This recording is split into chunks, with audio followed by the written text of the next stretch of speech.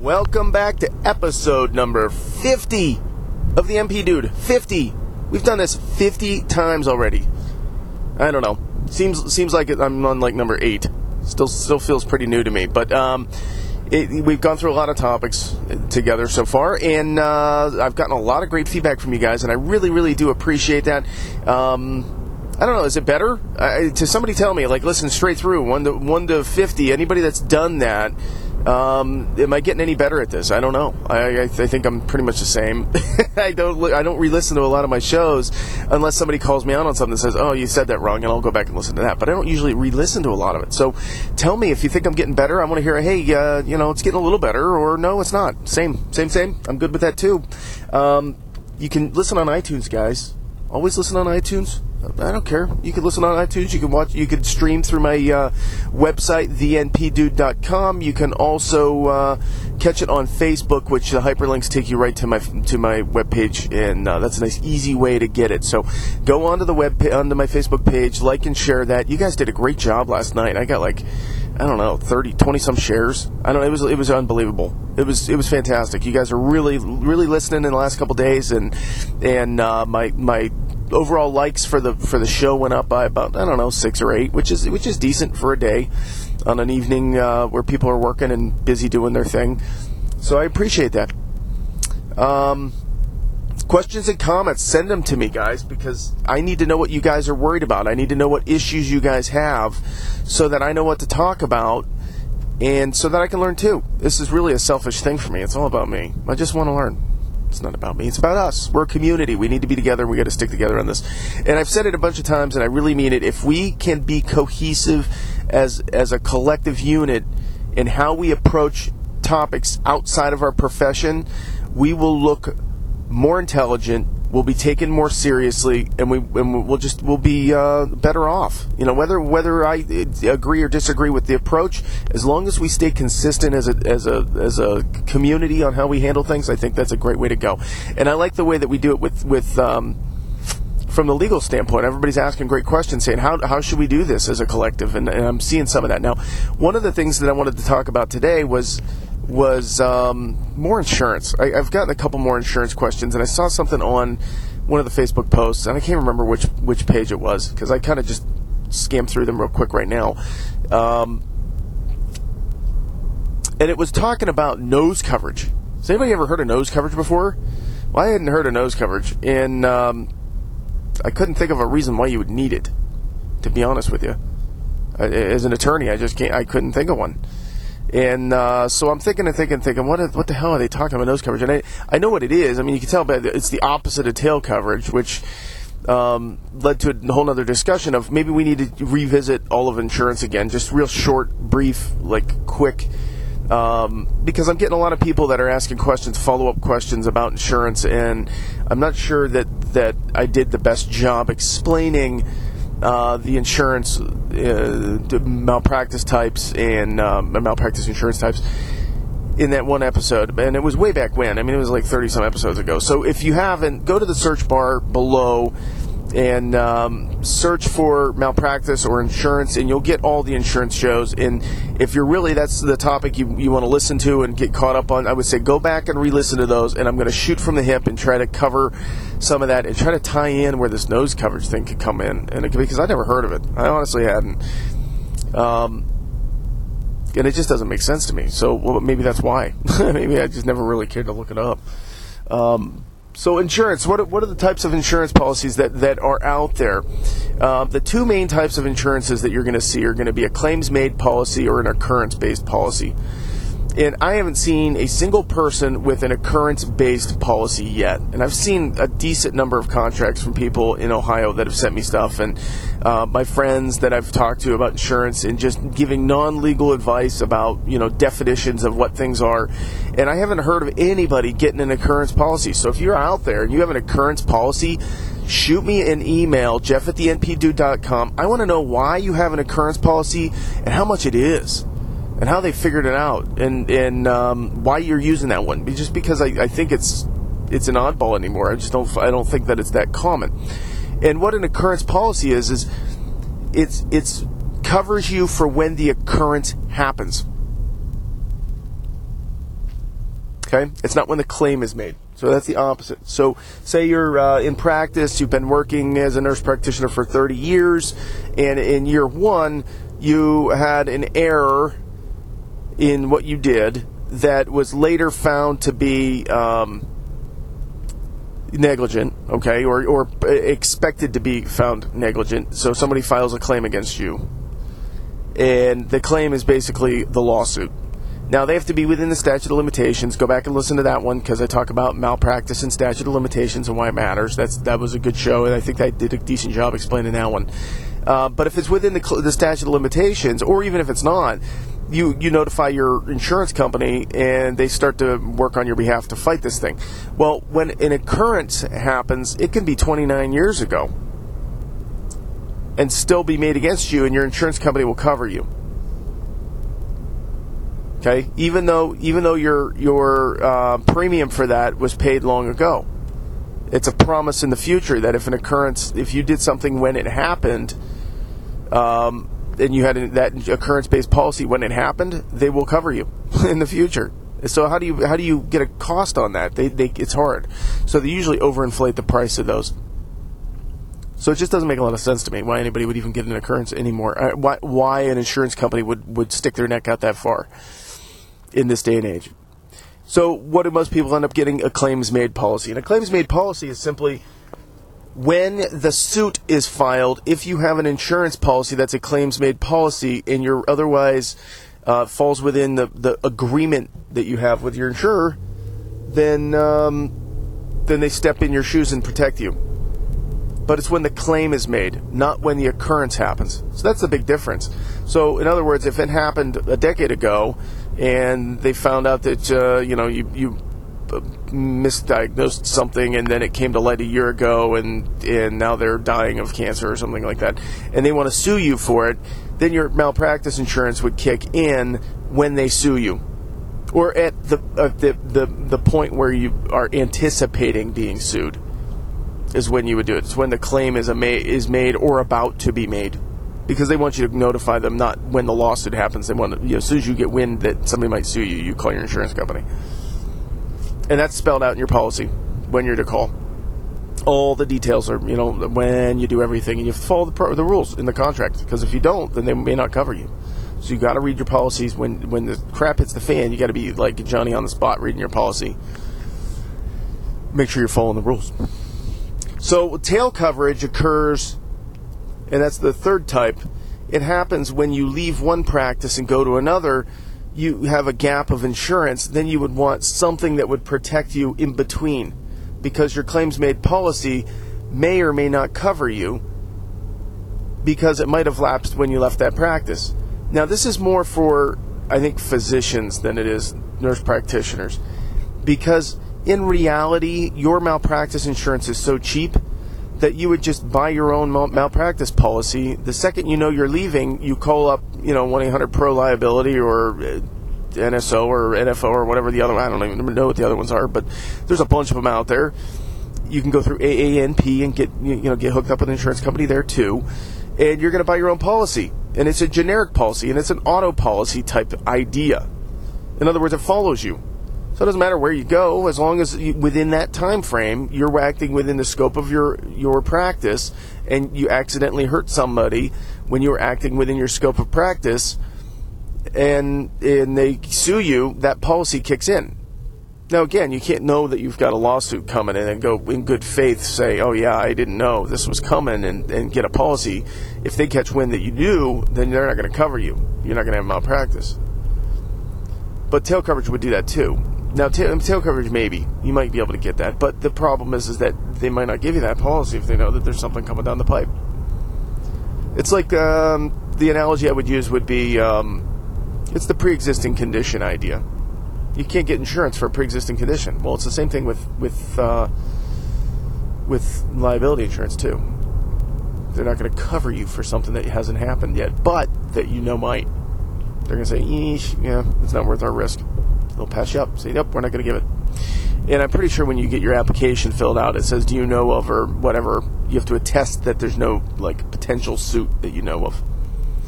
But that's what I would do. I would just get a claims-made policy for when if I was leaving employer 1 and go to employer 2, and I got a 6-month gap between because I'm moving and I'm taking time off, and maybe I got a graduation or something that's in between that I have to go to somewhere else and see a niece or nephew graduate. Whatever it is, while you're off, it's a good idea to have a policy. And so you can get a policy. That doesn't say that you have to be actively practicing right at that moment.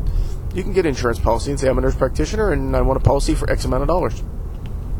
And here's the scope of practice that I do. And you're done. That's it. Now, what's this nose coverage? I don't friggin' know, because it doesn't make any sense to me. Why would I need to backdate when I have insurance in a claims-made situation? Because most of them are claims-made. You really wouldn't. It's when the claim happens is when you're protected. So if you did it, 6 months before you got your claims-made policy, and you didn't have any idea that you were going to get sued, and then you have your claims-made policy, and then all of a sudden you're getting sued, guess what? Your claims-made policy should kick in. I don't see any reason why it shouldn't. Now, maybe there's some fine print that I haven't found, but it should kick in. Now, the nose policy, I think the only reason it might make sense would be if you had an occurrence-based policy, and you don't know about the occurrence, and you want to reach back in time to grab that prior occurrence. That might make sense. But again, I don't think anybody's got an occurrence-based policy. If you do, I want to hear about it. This sounds to me, when somebody says nose policy, it sounds like an insurance agent trying to take advantage. It's like buying life insurance for your kids.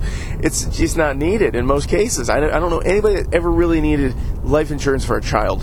Why would you pay for that? I mean, they're not bringing income into the family. They're actually more of, it costs money to have kids. Why would you need that? That doesn't make sense to me. So it's the same thing with this nose policy. So if somebody's got a reason why you get a nose policy, tell me. I'm not going to look it up because I've never heard of it. I don't even think I ever heard nose policy in law school. So it sounds like a designer policy that somebody's just trying to sell you. So be leery of insurance agents. They're going to convince you that the sky is falling and you need to get every single little tiny thing added into a policy and maximum limits and all this, that, and the other thing, when in reality, maybe you don't need that. So if you're going to buy insurance policies and it starts tacking up there and it can cost, it might be worth $200 or $300 to pay a lawyer to say, what do I really need?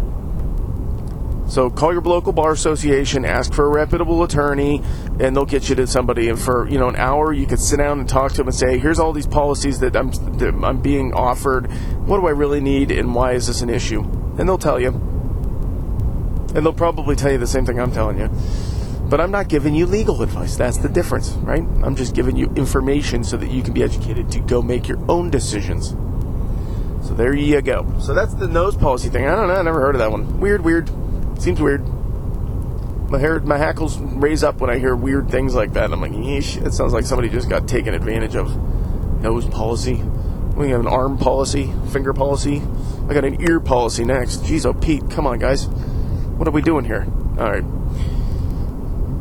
Anywho, so other thing I want to talk about, just real quick, and this is an Ohio thing. So if you're bored and you're like, man, I can't drive anymore and listen to Jeff talk on anymore, and he's really droning on, then now's the time to switch. Time to switch off the headphones, switch off the car, whatever it is you're listening on, and switch if you're bored and you don't want to listen to Ohio. But this rounds out one that we talked about a little while ago that was reflecting everybody's issues. And the question was, can you prescribe medicines to a loved one, right? And I think I did a decent job on that episode because I didn't get anybody yelling at me. And I had a lot of downloads of that one. So I think I covered that one pretty good. Here's the issue that I see today, and it was somebody that posted in the Ohio Facebook group for nurse practitioners that said, FYI, and then they posted a PDF of the proposed rule in Ohio through the board. And it's the Ohio Administrative Code. And it's the changes that are reflective of Ohio House Bill 216 that was enacted and went into effect April 6th. And the biggest thing I saw in there that I thought was interesting, now they had some CPG stuff, like how they're going to do the formulary and stuff like that, which really wasn't earth-shattering. But what I did see in there that was interesting was the ICD-10 code stuff for scripts was written in there. So you have to start putting ICD-10 codes on any scheduled medications. So if it's codeine for cough, you need to put the ICD-10 code on a written script. From now on, it's got to be written on the script. That's ICD-10 code. That's kind of crazy, right? That's just one more level of pain in the ass. That's one thing. And then the other thing that I saw that was interesting, these are draft rules, so these aren't the final ones. So don't take it take it as a grain of salt that, this is what it probably will be, but may not be. The other thing I saw in there that was really interesting was relating to the prescribing for a family member. And it mirrored pretty much what I said, that you have to have an open active chart and that you can do it and you can do all this stuff and that stuff. But it's spelled it out in writing, what you can't do for family members. And it says it's discouraged and you have to have a disinterested, I don't even know how they worded it because I'm not reading it right now, but a disinterested viewpoint on the treatment plan, so you're not really that close to it. And so if you're prescribing medications and it's a lost cause and somebody's sick and you're just throwing stuff at them and it's not working, and you're not being disinterested, you're not doing what a normal practitioner would do, you're doing something different than you would do for anybody else, then they could pull your license for that. The other thing I saw in there with that was that they specifically said no narcotics for family members or yourself, which I said don't do it, but they actually are putting it into the actual rules. So it was just good practice before, put you on the DEA's radar before. Now they're explicitly stating it. I don't think they said that before in the old rules. So that's new, I think. So anyways, it was interesting read. I had seen that was posted, but I didn't really spend much time looking at it because I was like, it's proposed. I usually don't get too worked up about proposed rules, but it was interesting to see where I think they're going with this thing. And the CPG stuff wasn't earth-shattering. It didn't seem like there was anything really major than what was anticipated out of House Bill 216, which is basically to strip down the formulary to exclusionary only, and new medications that are not on the formulary or discussed, then you are allowed to do them if your collaborative does them. So, anyways, I'll have more developments as that actually finalizes. We'll go through new rules in Ohio as they develop, just to help get people some kind of guidance, because I'm going through it anyways for me, so I might as well just narrate it and get it out there for you guys, and hopefully it's in a form that makes it a little bit more understandable. It's so convoluted. It really is. I'm so glad that I went to law school so that I could practice as a nurse practitioner, right? I mean, it's ridiculous. I couldn't imagine not being versed at all in regulations and rules and trying to navigate this. So I applaud you guys for, going into this, because man, oh man, it's so convoluted and confusing. And it changes so rapidly that you pretty much have to be a quasi-attorney to be able to do this stuff. Keep up with the rules and all the insurance changes, and geez, oh Pete, they make it so hard. Can't we just treat people? I mean, that's the way it should be, right? Why don't we scrap this? Why don't we all scrap this crap and move on to something better? I don't know. Anyways, that's my rant for today. What else do we want to talk about? I don't know, guys. I want you guys to tell me what you want to hear. I got a bunch of things, but I don't have them right in front of me, and I'm heading to work, and I'm kind of tired still, so I'm running on 4.5 hours sleep. So I don't know. You guys got to help me. Tell me what you want to hear about. Send me an email, jeff@thenpdude.com. You can always catch me on Facebook in the message. PM me there. You can PM me personally as well. You can get me on iTunes, but don't forget to rate me. I think I still have 3. I looked last night real quick. I only have 3 ratings. It's still mocking me. You guys got to get me enough ratings so that it stops laughing at me. It says, sorry, you're not good enough to have enough ratings to get a real rating. But it gives me the individual ratings, and it gives me comments. So if you think I'm worth a crap, give me a rating. If you give me a negative rating or a low rating, please tell me why, so I can try to make this better. I'm not asking for anything out of this podcast other than just to help the community. So I see people out there that are trying to monetize on things, and I applaud them for their entrepreneurial attitude. I love that. I'm not doing that. My goal here is to just be part of a community, give information, gain information, and hopefully we can all learn together and have some fun along the way too. So keep sharing and liking the show on Facebook. That was great yesterday. You guys were awesome. Holy crap. I think it was the highest number of shares I've ever seen on the show in one day. I did put 2 episodes out, though, at one time, so maybe that had something to do with it. But keep sharing the show, guys. That's how we're getting this out there. I'd love to get to that 1,000 mark on the page likes for my Facebook page. You can always tag me, too, at the NP Dude on Facebook, so you can tag me. Send me those ideas, guys. Thanks, and we'll talk soon.